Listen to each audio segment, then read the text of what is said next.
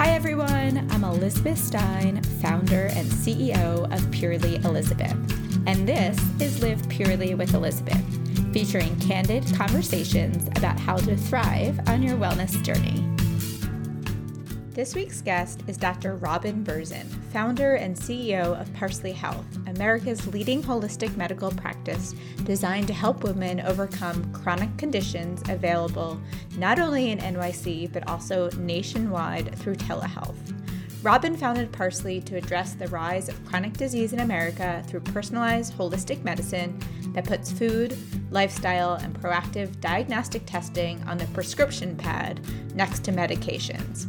Robin has been recognized by the World Economic Forum as a tech pioneer, named as one of the top 100 most innovative women in business by Inc. magazine, and praised by Fast Company for founding one of the world's most innovative companies. In this episode, I chat with Robin about her holistic approach to medicine, which has helped thousands of patients resolve chronic conditions within the first year of care, which is why she wanted to make Parsley really accessible to everyone. We dive into Robin's brand new book, State Change, to learn how mental health is rooted in physical health, why we need to focus on the biggest core actions that affect our mind and mood, like nutrition, sleep, movement, drugs and alcohol, and technology, which is a biggie, and the importance of diagnostic testing to help set the foundation to make us all feel our absolute best. It was so great to chat with Robin. Her book and approach completely resonated with me, and I myself am now a Parsley Health member because I too realized that I could be doing more to be totally thriving and feeling my absolute best in 2022. So keep listening for some great tips to help take your health to the next level. Robin, welcome to the podcast. Thank you so much for being on today. Thank you for having me. I am so stoked to be here. And big congratulations on your book launch, State Change. I absolutely loved it and just so excited to dive in really first to your story and then to get into the book. Thank you. So let's start really at the beginning of your wellness journey and really what got you to become a holistic doctor. I know that wasn't the path from the beginning, which I love hearing stories of it diverting elsewhere. So let's start there. Yeah, I never thought I'd be a doctor growing up. My dad is a doctor, and I was always like, no way. I just didn't even think about it really. And after school, and I share this in the first chapter of the book, after undergrad, I was like lost in the sauce, as it were, in my early 20s in New York, working as a paralegal at the U.S. Attorney's Office, which is actually like a very cool job. I mean, I was on these really cool cases, like terrorism cases and securities fraud. And I learned very quickly that somebody should prosecute securities fraud, but it should not be me. And I was not destined to be a lawyer. But what I did kind of connect to in that time of sort of wandering around the neighborhood when I had free time and landing in a yoga class, I think the biggest thing I connected to was honestly my body. And yoga helped me find not only the present moment, but also really find myself, find my passion, find my way forward, find my clarity. And I think a lot of us are racing through life, doing the things we feel like we should be doing and not taking a beat to connect within. And yoga was my first state change. And it was in that first yoga class or first couple yoga classes. And I, by the way, grew up in Baltimore City. I didn't grow up with these practices, yoga or spirituality or meditation. None of them were like part of my childhood in any way, shape, or form. And it was really though in that experience, which at first I thought was super weird, that I found myself kind of dropping in and finding that moment of clarity and presence that had really eluded me. And that set me off into a path of exploring the connection between the mind and the body, into getting interested in health and ultimately going to medical school. So it was not a direct path at all, but here I am today. I love that. And actually hearing that story for me personally just reminded me how in college I first got into yoga. And like, I actually haven't even correlated it to my journey until reading your book. And it was like, yeah, I early on had felt that, and that became something that was really important. So, okay, so you go on this path to medical school, and then how how did you not go A, the traditional path and go a holistic path, and then B, ultimately opening Parsley Health?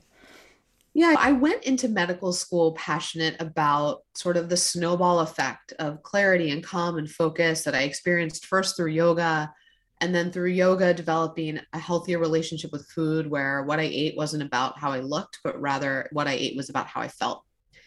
And I really transformed all of my interests through that. I then went to work in NYU School of Medicine in a research field and psych research. And I wasn't so much interested in psych, but what I loved about that job was that I had exposure to patient care and drawing blood and doing EKGs and interviewing patients. And I said, hey, I want to be on my feet. I really want to be proactive and productive, but in a way that is tangible, if that makes sense. And medicine felt like a path where I could do that and where I could help people. And so I went to med school already knowing that I wanted to expand on my passion for a more holistic approach to health. And yet I also wanted the most solid foundation that I could have in conventional medicine. And I knew somehow, like somewhere inside, that even though that was going to be a really long road, and I kind of didn't ever plan to be the world's most conventional doctor from the day one, I knew I needed that foundation so that I would have the authority, the credibility, and the knowledge to be able to help people at the highest level. And so went to Columbia Med in New York City, which was an amazing experience. Already interested in integrative holistic medicine and nutrition, in healing, in how we could bring a more comprehensive and holistic approach to health into our daily lives. But it was much later than that, obviously, because med school takes a long time and then you've got residency and all that stuff. But I went through that whole journey, always knowing, always focused from day one that like somehow I would end up in that field. And I just didn't know what it would look like or how it would materialize until years later when I started Parsley. What kind of doctor was your dad? And when you were going this approach, was he like, what are you talking about? Or was he on board? He was not on board. He is an internal medicine doc. So that means like family practice, just general GP. And later in his career, he was a chairman of medicine. So like kind of running the hospital kind of thing, but like very conventional medicine in Baltimore. He had big shoes to fill. He was always, every year for like 15 years, he was one of Baltimore's top docs. You know, they do those lists every year in like the local magazine and stuff. And so big shoes to fill there. And I remember leaving residency and saying that I wasn't going to sort of go onto a traditional path and I wasn't going to subspecialize in cardiology or rheumatology or any of these things. And he literally begged me to stay. He was like, you can do all that other stuff later. And I was just like, Dad, I don't belong here. I just don't belong staying in this academic medical world where, yes, it's amazing to write papers and be an attending and work in a hospital, but I knew it wasn't my path. I knew that I belonged somewhere else and I needed to figure out where that place was. So ultimately, then you open up Parsley Health. And I imagine it wasn't what it is, maybe it was the concept day one. Yeah. I mean, Parsley was really born out of my experiences, I would say in med school, but even in residency in particular, where I saw in our primary care outpatient visits, right, which are a percentage of what you do in your training is outpatient, meaning in the clinic, and the rest is like very sick people in the hospital. So sort of that side of medicine. And in outpatient, though, I just saw these people suffering from GI issues, autoimmune issues, fertility issues, anxiety, depression, heart health issues, blood sugar issues. And I knew that all of these things were driving 90% of our healthcare costs because they like hammered that into us. Chronic disease is the fastest rising type of disease. It's driving 90% of our healthcare costs. The healthcare system's like, outwardly obsessed with lowering costs, although deep down, I think they actually don't really want to do that because that's like self-defeating sort of. But that's like the big MO. How do we save money all the time? And I was looking around at what I was doing and I was like, these 15-minute visits for a patient that has three chronic conditions. And even the average young person had IBS and migraines. They had fertility issues and a thyroid condition. They had high blood sugar and depression, right? And in those 15-minute visits as a primary care doc, we were just handing them a stack of prescriptions and referring them out to a zillion specialists, all of which were like a month or two wait. And I was like, what are we doing? Like, why aren't we just treating these problems? And the underlying drivers that connected all of those chronic conditions were food, how you manage stress, right? Like gardening and yoga will lead to a very different outcome than wine and, doom scrolling your social media feed. Oftentimes these conditions were linked. They were highly lifestyle modifiable, if not reversible. Yet we learned nothing about nutrition in medicine, even though food was the number one driver of the heart health issues and the blood sugar issues and the migraines and sometimes the depression and oftentimes the PCOS, which was driving the infertility. And yet these 15-minute visits, I would just hand people a stack of scripts. And I was like, this is broken. And so I knew that holistic medicine and a more functional approach to health could be the answer to all that.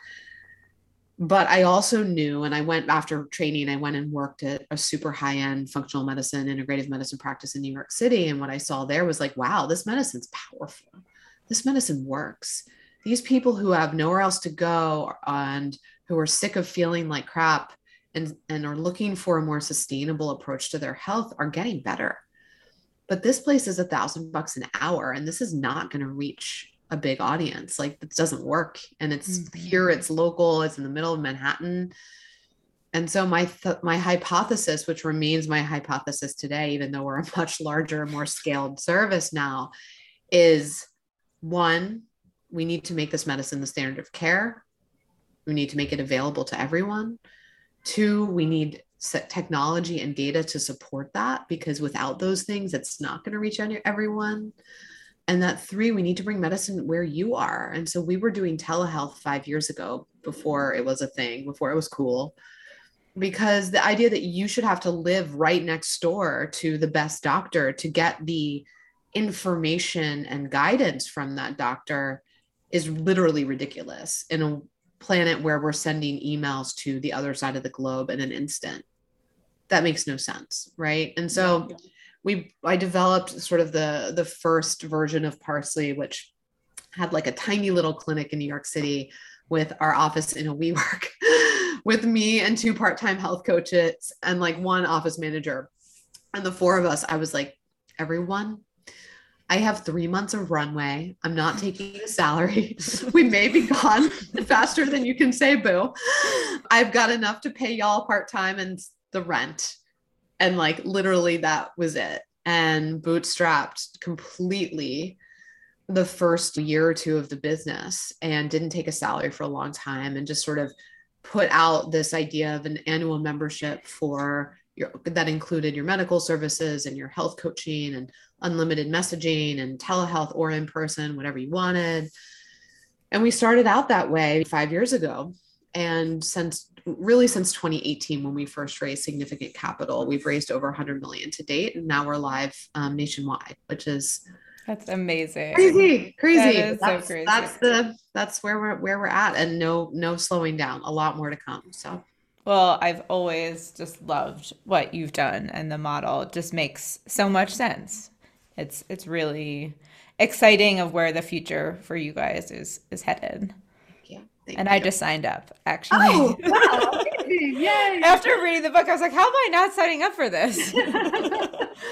So we all need expertise and guidance. Like, health is not something you can do on your own. Right. And that was for me. I'm like, I'm a really healthy person, but like, I need to take things to the next level, and I need to be testing some of these things, and I'm not. So I'm super excited.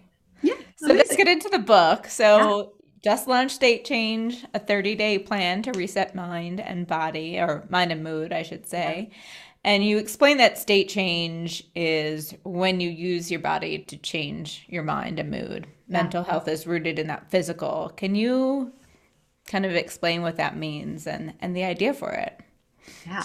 So I wrote the proposal early on in the beginning of the pandemic, which sounds weird, but. And was that always your plan to write it at that time, or No. pandemic hit and you're like, hey, this is perfect opportunity? Well, it was sort of a combination of factors where I'd thought about a book for a long time, but like between being a mom and running Parsley, it was like, no way. And I had this idea for a while but just no time to write the proposal. And the reason I'd had the idea for a while is because as Parsley started to grow and we started to hire more and more physicians on our team and coaches and started to see more and more patients, what we saw over and over and over again was that people were coming to us with physical health problems, right? We're not psychiatrists at Parsley. And they were coming with GI issues, bloating and IBD and IBS, and they were coming with heart health issues and weight gain and joint pain and autoimmune and what I call period problems, like all the stripes, right? PMS to menopause and everything in between. And as I saw that, what we would see is that people would come for these physical problems, but we always do a whole mind body assessment. That's kind of how you kick off your experience at Parsley. And over again, we were identifying anxiety, chronic fatigue, depression, and insomnia. And F.41, which is the diagnosis code for anxiety, was the most frequent ICD-10, which is the codes that you code medical diagnoses at Parsley. And I was like, this is crazy. And then what we also saw over and over again was that when we would address some of the physical symptoms and physical conditions people were dealing with, their mental and emotional well-being would radically improve. And I was getting emails from psychiatrists being like, thank you so much, Robin. We'd really hit a wall with this patient and they went to Parsley and you diagnosed a thyroid condition, which was the root cause of their depression. Thank you so much, Dr. Smith. I'm making that up, but Dr. whoever at Parsley. This patient was really not responding to our medication regimen for their anxiety. And you helped them address their addiction to social media and news feeds and technology. And by doing a detox there, their anxiety went to nearly zero and they stopped having panic attacks. Thank you, Parsley Health, for recognizing that this person actually had really severe adrenal fatigue after being a mom with 2 kids and back to back and no support and no sleep and working. And really, she just had clinical burnout. And her depression wasn't really getting better with a medication or with therapy because she needed to rehabilitate her entire adrenal cortisol system.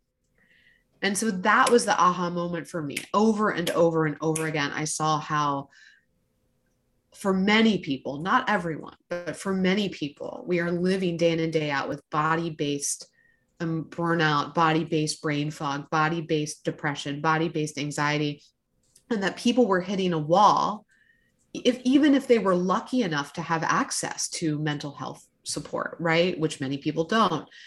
And that even those who, whether you had a long-term history of anxiety, depression, or it was something that was just recent, like situational, like during the pandemic, or something happened in your life, if you didn't take care of your body or the body side of that, you could it was like trying to climb Everest and not even getting to base camp. You were just going to hit a wall. And so as the pandemic started and my social life disappeared and my travel disappeared, and I'm stuck in a tiny house with my new baby and my toddler and my husband, just trying to figure out everything. And I'm working my tail off because as any business, right, we all we're like, is the economy going to just go away? Right? Mm-hmm. Is everything going to stop? Is everything we built disappearing?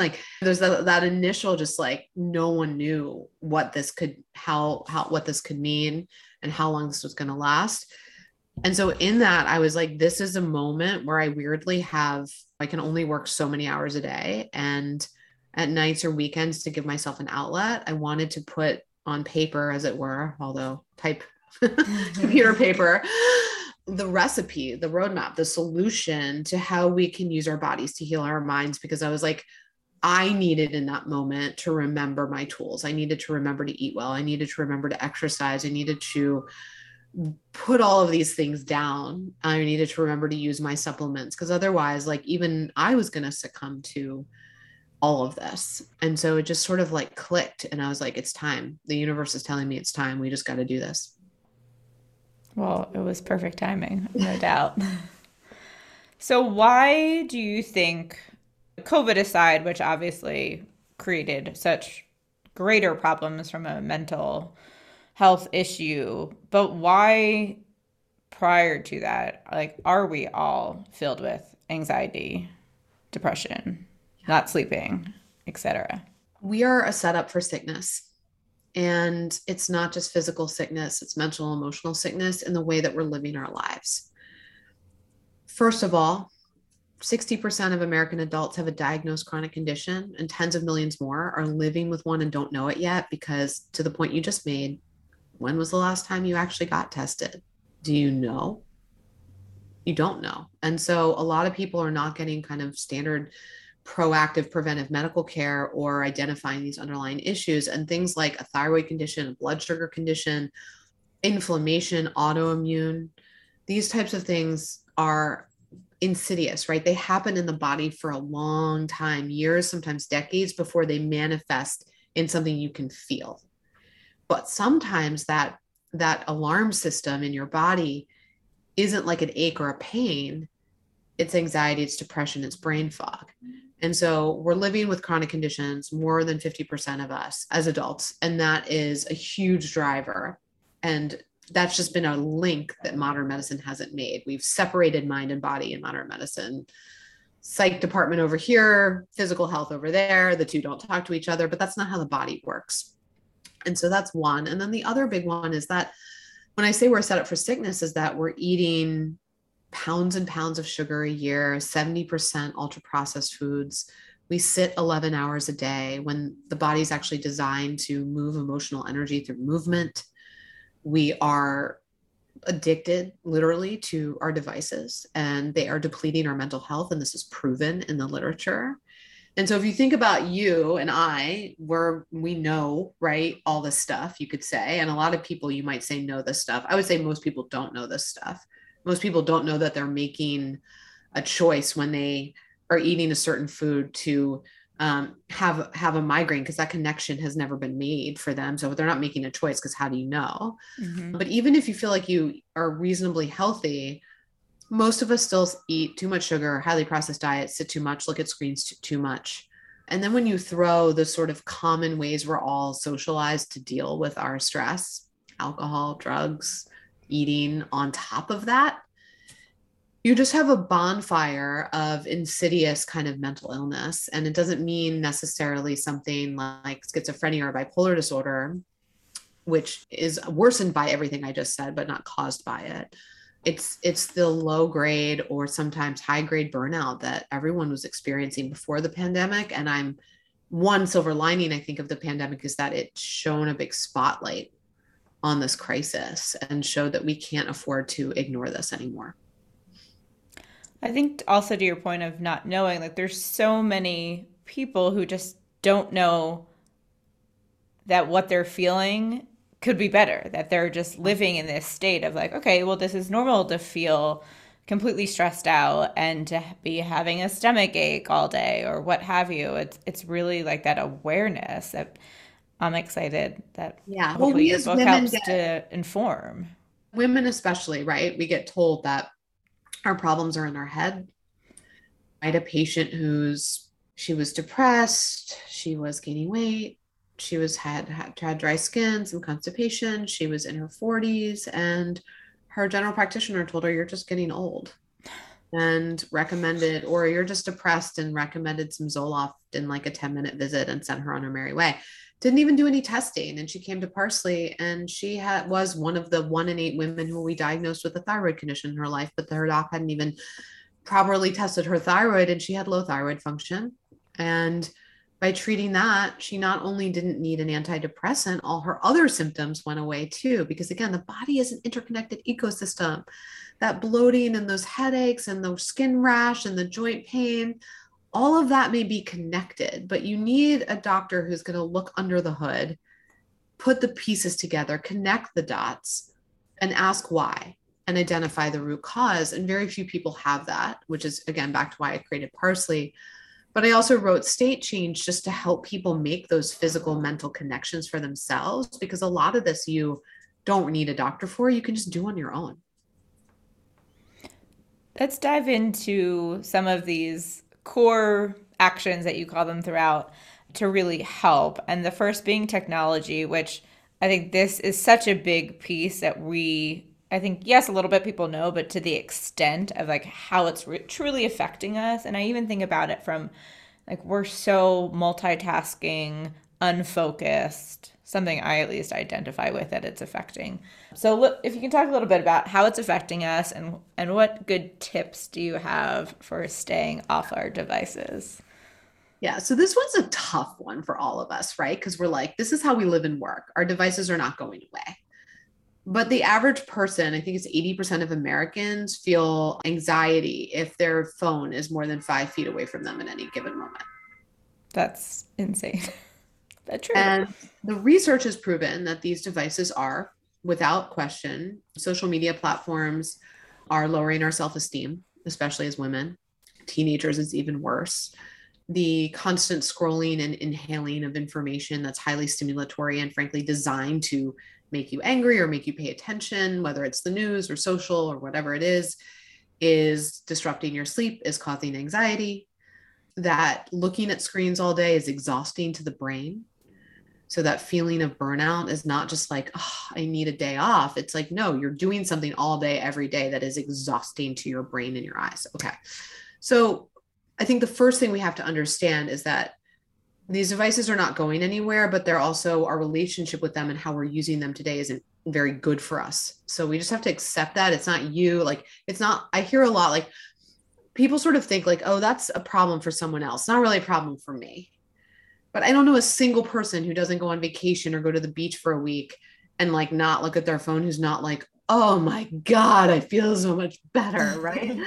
Totally. And so listen to that. So what do? Right? You're not going to throw everything out the window because you need it to live and work and shop and do all these things. So what I recommend is stop looking at your screens an hour before bed every night. It's going to massively improve your sleep quality, no matter how many hours you're sleeping. So find something else to do, whether it's doing a yoga class, taking an Epsom salt bath, doing your breathing and meditation, getting out a pen and paper and journaling, prepping lunch for your kids the next day, right? There's always something to do, but there's things to do that don't involve scrolling or looking at your screens. The next one I recommend is practice, like building a muscle, how to have fun without them. And that means like, say Saturday mornings, you're no screen time, but what are you going to do with that time? Not looking at your phone.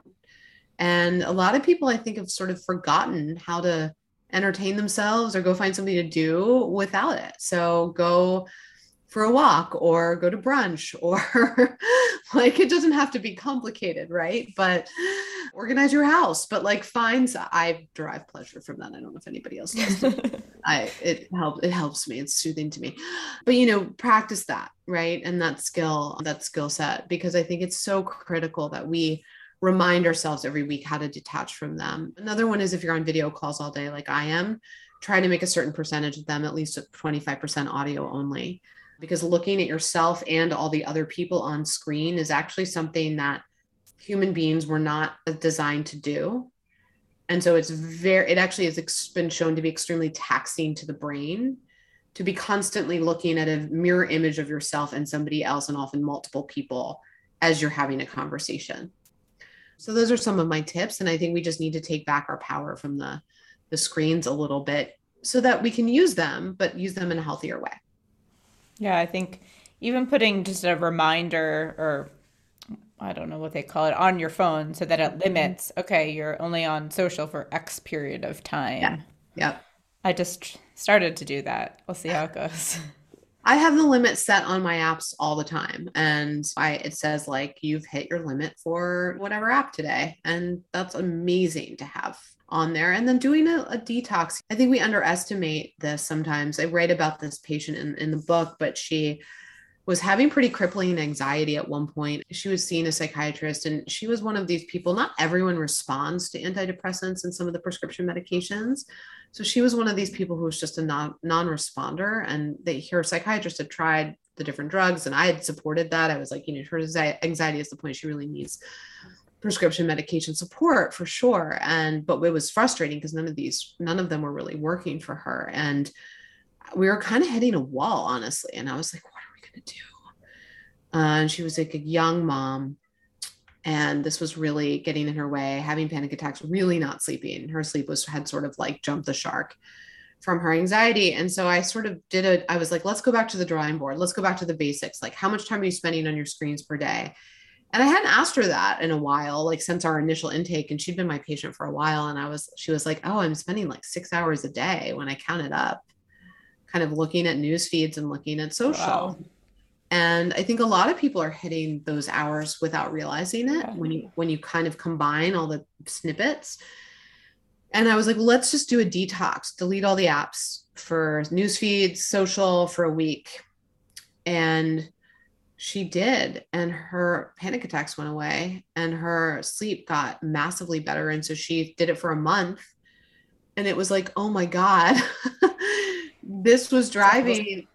And she's always going to have underlying anxiety, right? But like, she has to know that. And so as that person, she had to learn for herself. And it was a great learning for me, even as her doctor, that, wow, like she, as somebody who suffers from anxiety, cannot spend this time on these platforms because it is sending her over the edge in a way that even medication can't control. Wow, that must have been pretty eye-opening, not only for her, but you, and it was wild. How you can use it as a tool. Yeah. So on the topic then of sleep, let's jump into that and really like what happens when we sleep? Why is it so important? And I think to me, that's one of the other biggest offenders that just so many of us are not taking those hours. I've been obsessed with my Whoop. So really tracking my sleep and let's dive into that. I was about to say, like, get a tracker because you might be sleeping fewer hours than you think. And I always tell people, even if you borrow somebody's and wear it for a week or whatever, it can be really instructive.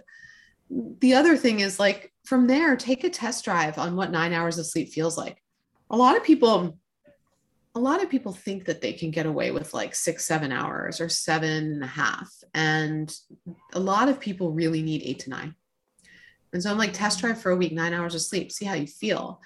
The reason being that you might need that time to get through the number of 3 to 4 full sleep cycles that are going to allow you to feel fully rested.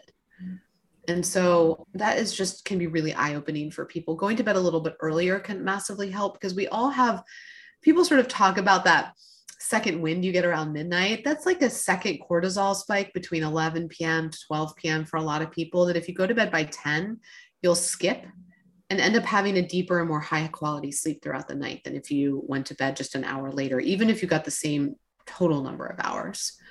The nighttime is when the brain takes out the trash of the day. So your metabolism, the brain cells doing their work, make trash. They metabolic trash, chemical trash. And it's like, if you just went through your life in your house and you just didn't clean up your house ever and you didn't take out your trash, after like a couple weeks, like your house would be like a place that you couldn't function in, right? Or your apartment for me here in New York. So it's the same way. Your brain actually washes itself at night. It's like a cleaning service, like shoosh. And then in the morning, it's done washing. But if it doesn't get to do that washing cycle because you're not getting enough full sleep cycles, it literally builds up debris. And then you can start to feel like burnout, poor focus, poor energy, low cognitive function. And then that tends to compound because then what do people do? They turn to the sugar, they turn to caffeine to try to like keep themselves going during the day, to give you those like stimulatory spikes, that like adrenal fight or flight spike that sugar or caffeine gives you, to just try to make it through the like underlying core fatigue. And so taking your sleep seriously and focusing on quality sleep is one of the best things that you can do. Sometimes just chronic sleep deprivation, and I don't mean like getting 2 hours a night, but like maybe getting 6, 7, or maybe getting really poor quality sleep for a long period of time. That type of sleep deprivation can mask as depression.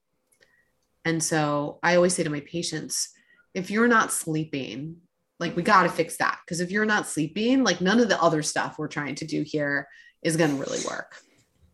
What are your favorite tools to use for better sleep? Like from a supplement standpoint or other? I love magnesium glycinate or magnesium threonate. So I take a few hundred milligrams of these forms of magnesium at bedtime. They help me relax and have a deeper sleep. Be And careful it's out fine there. to take that every night, or is that, Totally yeah. fine, non-addictive, nature Xanax, but non-addictive, totally safe. Be careful out there, people. Some people mistake the mag and they get the mag oxide or the mag citrate. Make sure you look at which kind you get because those will make you poo. They will not help you sleep.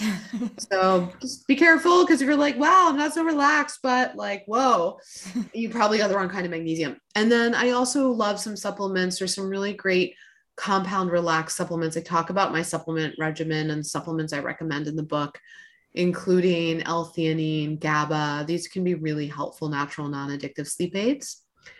I love a dark, cold room. So your sleep environment really needs to be upgraded. And temperature is actually really important for hitting that deeper sleep cycle. And then do not mistake alcohol as a sleep aid because it might help you conk out, but it is disrupting your quality of sleep. So, alcohol in the evenings leads to your body not being able to drop into its lower core body temperature or heart rate that you need for deeper sleep. So I see a lot of people make the alcohol mistake thinking it's helping their sleep and it's actually really hurting it. How do you feel about CBD for sleep? It's great if it works for you. And I find CBD is one of those things that is like hit or miss. And for some people, it seems to be really effective. And for other people, it doesn't seem to do anything, but worth a shot. All right, so moving on to one more bucket in your five. Let's talk about exercise.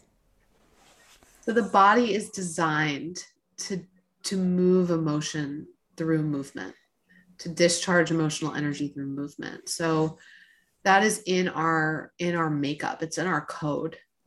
And so moving your body isn't about, from my perspective, getting fit or looking hot. It's about how you feel.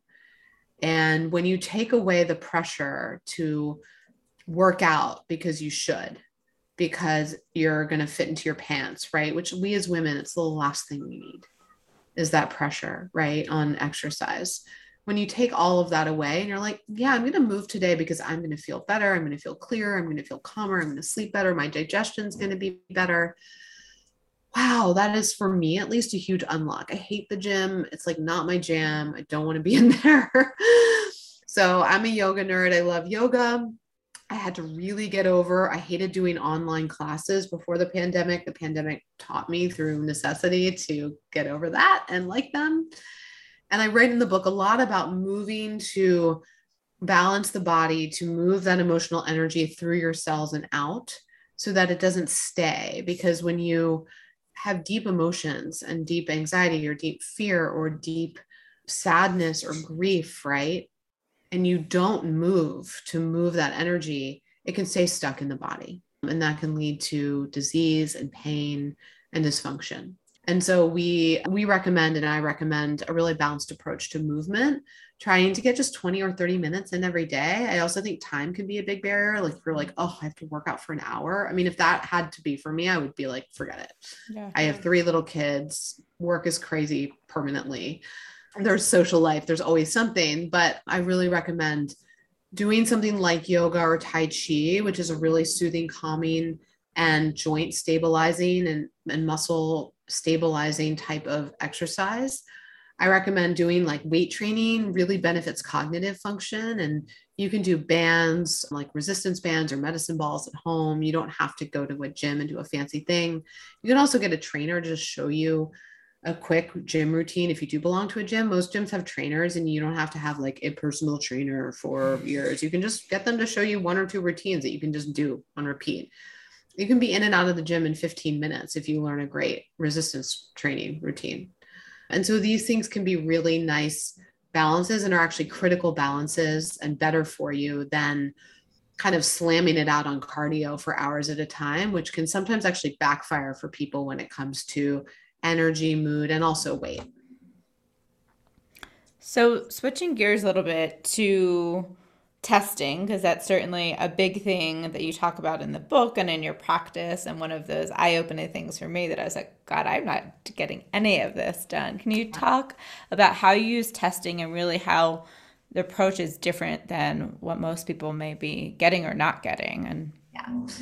So testing proactively needs to be the way that we all think about diagnostic testing. if you're only getting a blood test when you're like feeling horrible or like the wheels are falling off the wagon, like we're doing this in reverse, people. And so everyone should be getting some basic testing every year, if not twice a year. And we outline this in the book, and you can take this to your regular doctor. These are bigger basic blood tests. They should be covered by your insurance. And even if they're, I mean, they are, but if they're not, or there's copays, they're not expensive tests.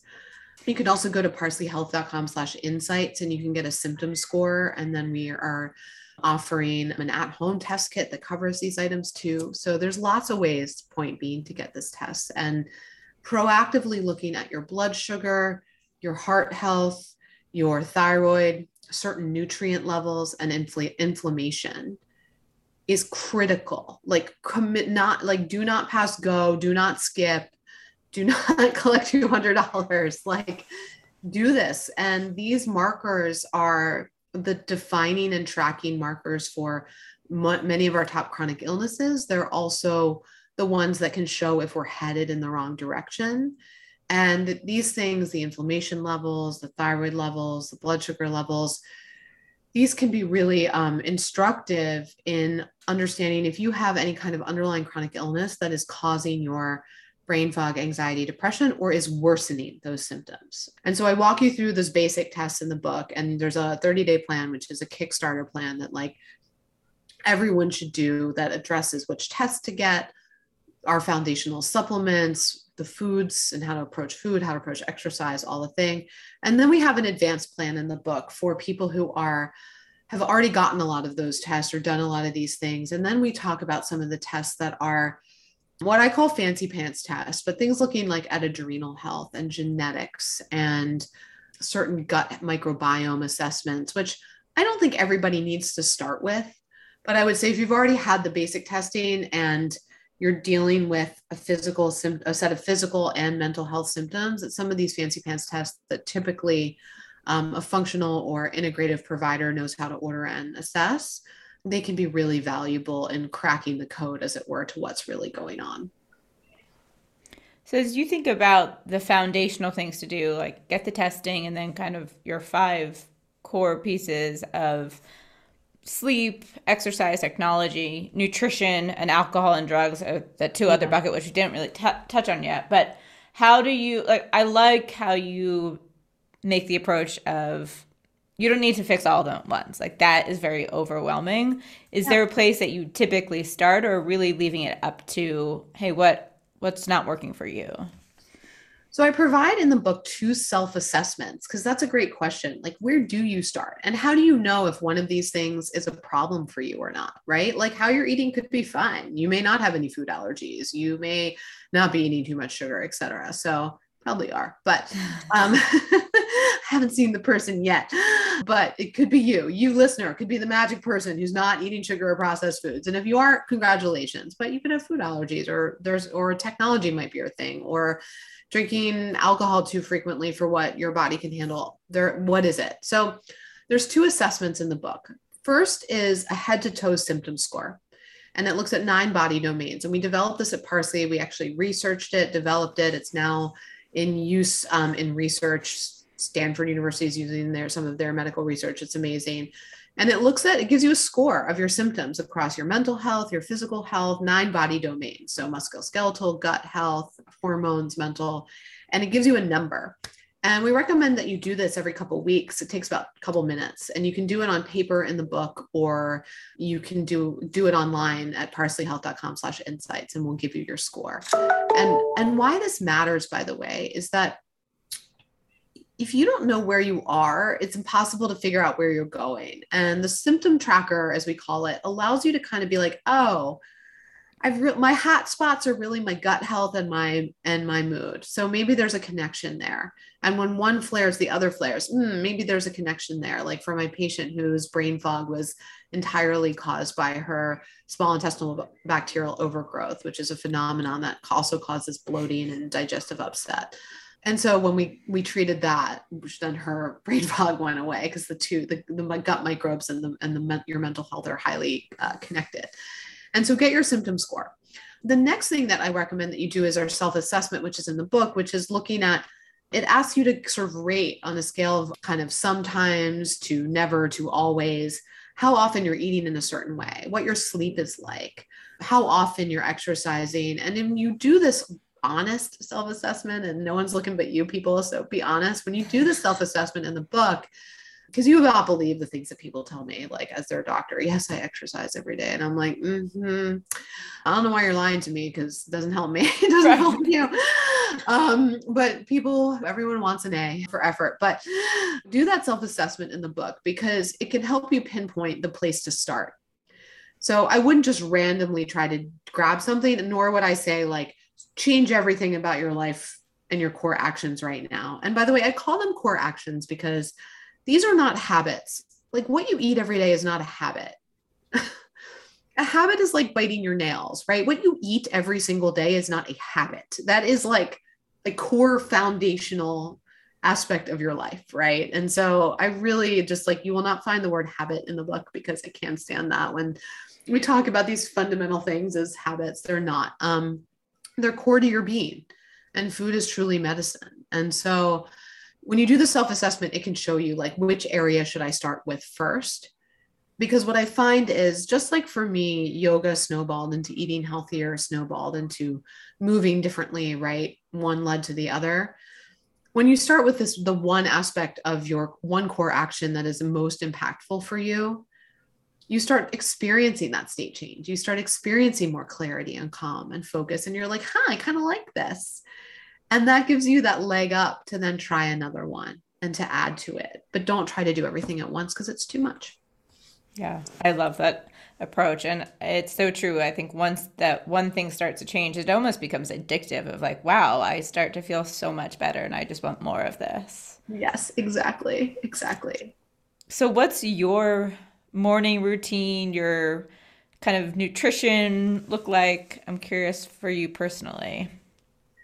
I have no morning routine right now to speak of because let's be honest, people, I have a 12-week-old and a 4.5-year-old and an almost 2-year-old. And all I can do is like get up in the morning and ask myself which one is screaming right now. Someone wants my boobs, someone wants breakfast, and someone wants a diaper change. And who I'm going to get to first is like roll the dice. So I survive my mornings right now, to be honest with you. I try instead, because mornings as a working mama and just as a mom in general are not happening. I try to have my evening routine, which is I try to not look at screens before bed. I take some downtime and I'll try to combine like an Epsom salt bath and my meditation, or do my meditation at night, do my yoga at night. So night when like everyone's in bed and I can't and know I shouldn't look at my computer or my phone anymore is when all my self-care happens. And so I just say that to share with everyone that like, it doesn't have to be picture magazine perfect. Like you read of these stories about a morning routine. I used to have a morning routine. Right now that is freaking out the window. So like find the time that works for you, right? And so relaxation at night and self-care at night is really where it's at for me before bed. And then that also is like a double shot because it adds in to my making my sleep quality better than it would be if I were like running and gunning up until the moment that I fall into bed and then suddenly try to fall asleep, which wouldn't be happening. Food wise, like food's my non-negotiable. I just won't put bad food in my body. And I know how horrible I feel when I eat sugar because I generally don't. And so like what was it? It was yesterday. We were at like a 3-day meeting for our executive team at Parsley, planning and finalizing our 2022 strategy. And someone for the afternoon pick me up, even on our team, brings in like they're gluten-free cookies and chocolate, but nonetheless.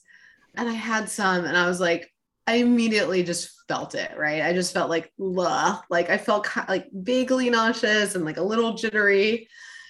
So listen, that's okay. I can have the half a cookie or whatever, but I need to balance that. So like my meals are eggs and avocado for breakfast and a lunch that was grilled tofu and Brussels sprouts and beets and lentils and salad and rice. And like, I like hot meals for lunch. I don't like eating salads. They're not satiating enough for me. There's some roasted squash in there. And dinner was beef tacos and guacamole. out to dinner last night. So like I will eat well and I'll eat a lot, but I don't eat processed packaged food because when I do, I feel horrible and then I can't get through the rest of my life. Yeah, I think once you haven't been having sugar and then have sugar, it is like toxin to your blood. Yeah, your body immediately react. If you get sugar out, and I recommend this in the book, like do try a 5 day sugar detox, right? So just eat real whole meals. It doesn't have to be vegan or anything. Like you can eat meat, clean protein, fish, vegetables, whole grains, eggs, nuts, and seeds. Eat that for every meal for 5 days and don't have anything packaged. Don't have anything with added sugar. Maybe one serving of a whole fruit a day, but that most, it's not that you can't have any fruit, but have some, but don't go crazy and see how you feel. And then after that, go eat a bite of that cookie or that candy bar. And it like honestly tastes kind of disgusting. Your body reacts to it immediately, but our palates are so habituated to it that we know we don't feel it anymore when we've been having it too often. All right, so we're gonna switch gears to end the Yeah. session with some rapid fire Q&A. Uh-oh. All right, here we go. The best advice you've gotten in the past 6 months. Listen for that whole body yes. When you feel that yes, then it's a yes. And if you don't feel it, it's your body telling you that maybe it's a no. Favorite supplements. Ooh. Gosh, I mean, my methylated B vitamins that are part of our state change starter kit supplement pack, but I take my multivitamin that has my methylated B vitamins every single day. I take my omega 3s for mood, and I also take vitamin D3 K2 because I live in New York City and I work all the time and I don't see the light of day. Let's be honest with ourselves. And let alone spending 15 minutes a day naked outside. And like the majority of Americans, I'm vitamin D deficient. And that's so helpful for immunity and for mood. 3 random things that you're currently loving. Ooh. What am I loving right now? I'm really love to, I'm not really good at makeup, but like when I find stuff that I like, it's kind of fun. And I'm really into clean beauty. So I've been really liking the Merit, Merit, I think is how Yeah. it's spelled. Is that how it's spelled? Yeah. Beauty line lately. I have been watching Friday Night Lights for the first time because that's like what I Oh, do that's fun. breastfeeding. Yeah, I'm like not a TV person, so I'm like real late to the party on this stuff, people. I've been really loving that. And I have to thank you all for the Purely Elizabeth, like the awesome granola and pancake mix for my kids that is actually got high protein. I have to thank you for that gift. So like weekend breakfast that I don't have to feel bad about giving my kids. Super helpful. So those would be my 3. Thanks. What do you want more of in your life? Time on the beach. And any in particular beach on your mind right now? Oh my God, girl, put me on a beach anywhere in the sun and warmth. And I'm so happy. I'm like a clam. I just sit there like a lizard. I'm just like, I'm happy. This is where I'm meant to be. Like, Totally. no makeup, no clothes, just like plot me there. And I'm so good. I feel you. Yeah. What do you want less of in your life? Mm. Screen time, honestly, screen time. I would like less. A meal that you'll never forget. That's a tough one. Oh, on my honeymoon, we were in Spain and we went to those like one of those fancy restaurants that you like only go to on your honeymoon that's got like a zillion courses. And we sit down and it's this beautiful place and we're all dressed up and they go, "Do you like bread?" And we were like, "Yeah." And then they go, "We don't have any bread. Here is this plate of rocks." And we were like, "What?" And the rocks were like, they were actually these like perfectly cooked little potatoes that has somehow looked like a pile of rocks. And it was like one of those meals where everything looked like something else. Oh, that's We so were like, cool. went into this, you thought you were biting into a rock, but it was a potato. It was so weird. I will never forget that. I'm like, what people do with food out there, like whatever gets you going, man. If this is your craft, like cool. No bread, but here's your rocks. That's hilarious. What's your superpower? Speed reading. Oh, I can read really fast and I can glean like 90% of the critical information from something, and it drives everyone around me nuts because I'm like, I'm wow. done. Everyone Well, else is that like, must have been useful in medical school. I mean, it saved me in medical school. It's the only reason I had a life in medical school is because I was such a fast reader. But yeah, my classmates were always like, "You're so annoying. You're always done studying." And I'm like, it's just because I read really fast. What's your number one non-negotiable to thrive on your wellness journey? Hmm. I mean, we said this earlier, but it's food. Like I just I will go out of my way. I will not eat the bad thing. I will do anything. I will get creative. In that airport, the airports drive me nuts. Yeah, Airports are such a bomb of like terrible food, and you're like, oh. So I'll find the like nuts or the trail mix or the thing. I pack my lunch if I have any ability to pack before a flight. I will bring my own food.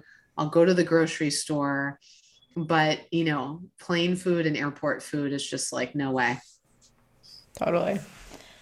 And in closing, what is next for you and what do you think is next in wellness? Oof.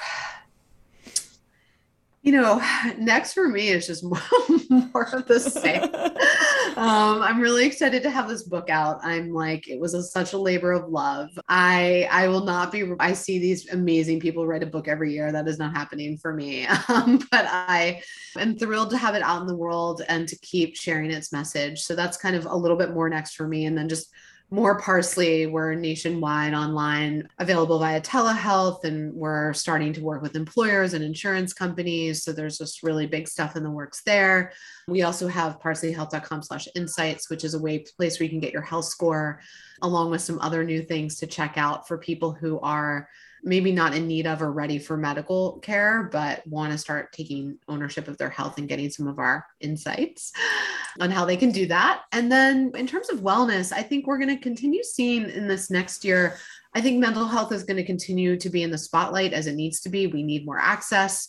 We need better classes of medications. The drug classes out there are frankly all really old. So I hope that pharma can give us some breakthroughs. And then I'm also really excited to see psychedelics coming up and the research from Johns Hopkins and NYU and other top research centers on how psychedelic medicines like MDMA, psilocybin, and ketamine can be powerful tools, especially for people who are suffering from diagnosed major depressive disorder, PTSD. This is not recreational use, people. And I write about psychedelics in the book because I think they're going to be one important tool in the tool basket when delivered in a medically supervised setting in alongside therapy, right? This is, again, it's not for fun. This is to treat illness. And I think you're going to see a lot more of that. I think you're going to see a lot more of food as medicine, in the sense of like, I just talked about psychedelics, and right, there's magic mushrooms, but just on the medicinal mushrooms, so mushrooms that you eat, Yeah. beside of the house lion's mane, reishi, these mushrooms are really powerful medicinal tools. And so I think continue focus on food as medicine in general. I'm starting to see food as medicine, by the way. We're here on this podcast, which is all about nutrition and health and wellness and well-being. And yet those topics, unfortunately, are not a big topic in the healthcare world, where I also spend a lot of my time, bizarrely, because if they were, we would have a lot fewer problems, people. But the hope is I'm starting to see people get that. So even the sort of general medical services, you're seeing more and more implementing. Now, in my point of view, it's kind of lightweight, but at least it's a start. Food as medicine is part of kind of standard of care. And I just think that's where this is all going, and it has to. And so Parsley's on the forefront of that. Places like the Cleveland Clinic Center for Functional Medicine are on the forefront of that. But you're going to see, I think, more and more standard conventional medical systems start to adopt that in recognition of its power. So I'm hopeful. Yeah, it's super exciting. Yeah. So thank you, Robin, for all that you're doing. Everyone go out and get state change. And congratulations again on the launch. Thank you so much. So great to see you. If this conversation today inspired you and you're interested in becoming a member of Parsley Health, you can use code PURELY, that's PURELY, for $150 off the membership fee. We're also doing a fun giveaway for 3 lucky winners. Simply comment on our Instagram post for the podcast and follow Parsley Health on Instagram, and 3 lucky winners will receive a copy of Robin's new book, State Change. Thanks so much for joining me on Live Purely with Elizabeth. I hope you feel inspired to thrive on your wellness journey. If you enjoyed today's episode, don't forget to rate, subscribe, and review. You can follow us on Instagram at purely_Elizabeth to catch up on all the latest. See you next Wednesday on the podcast.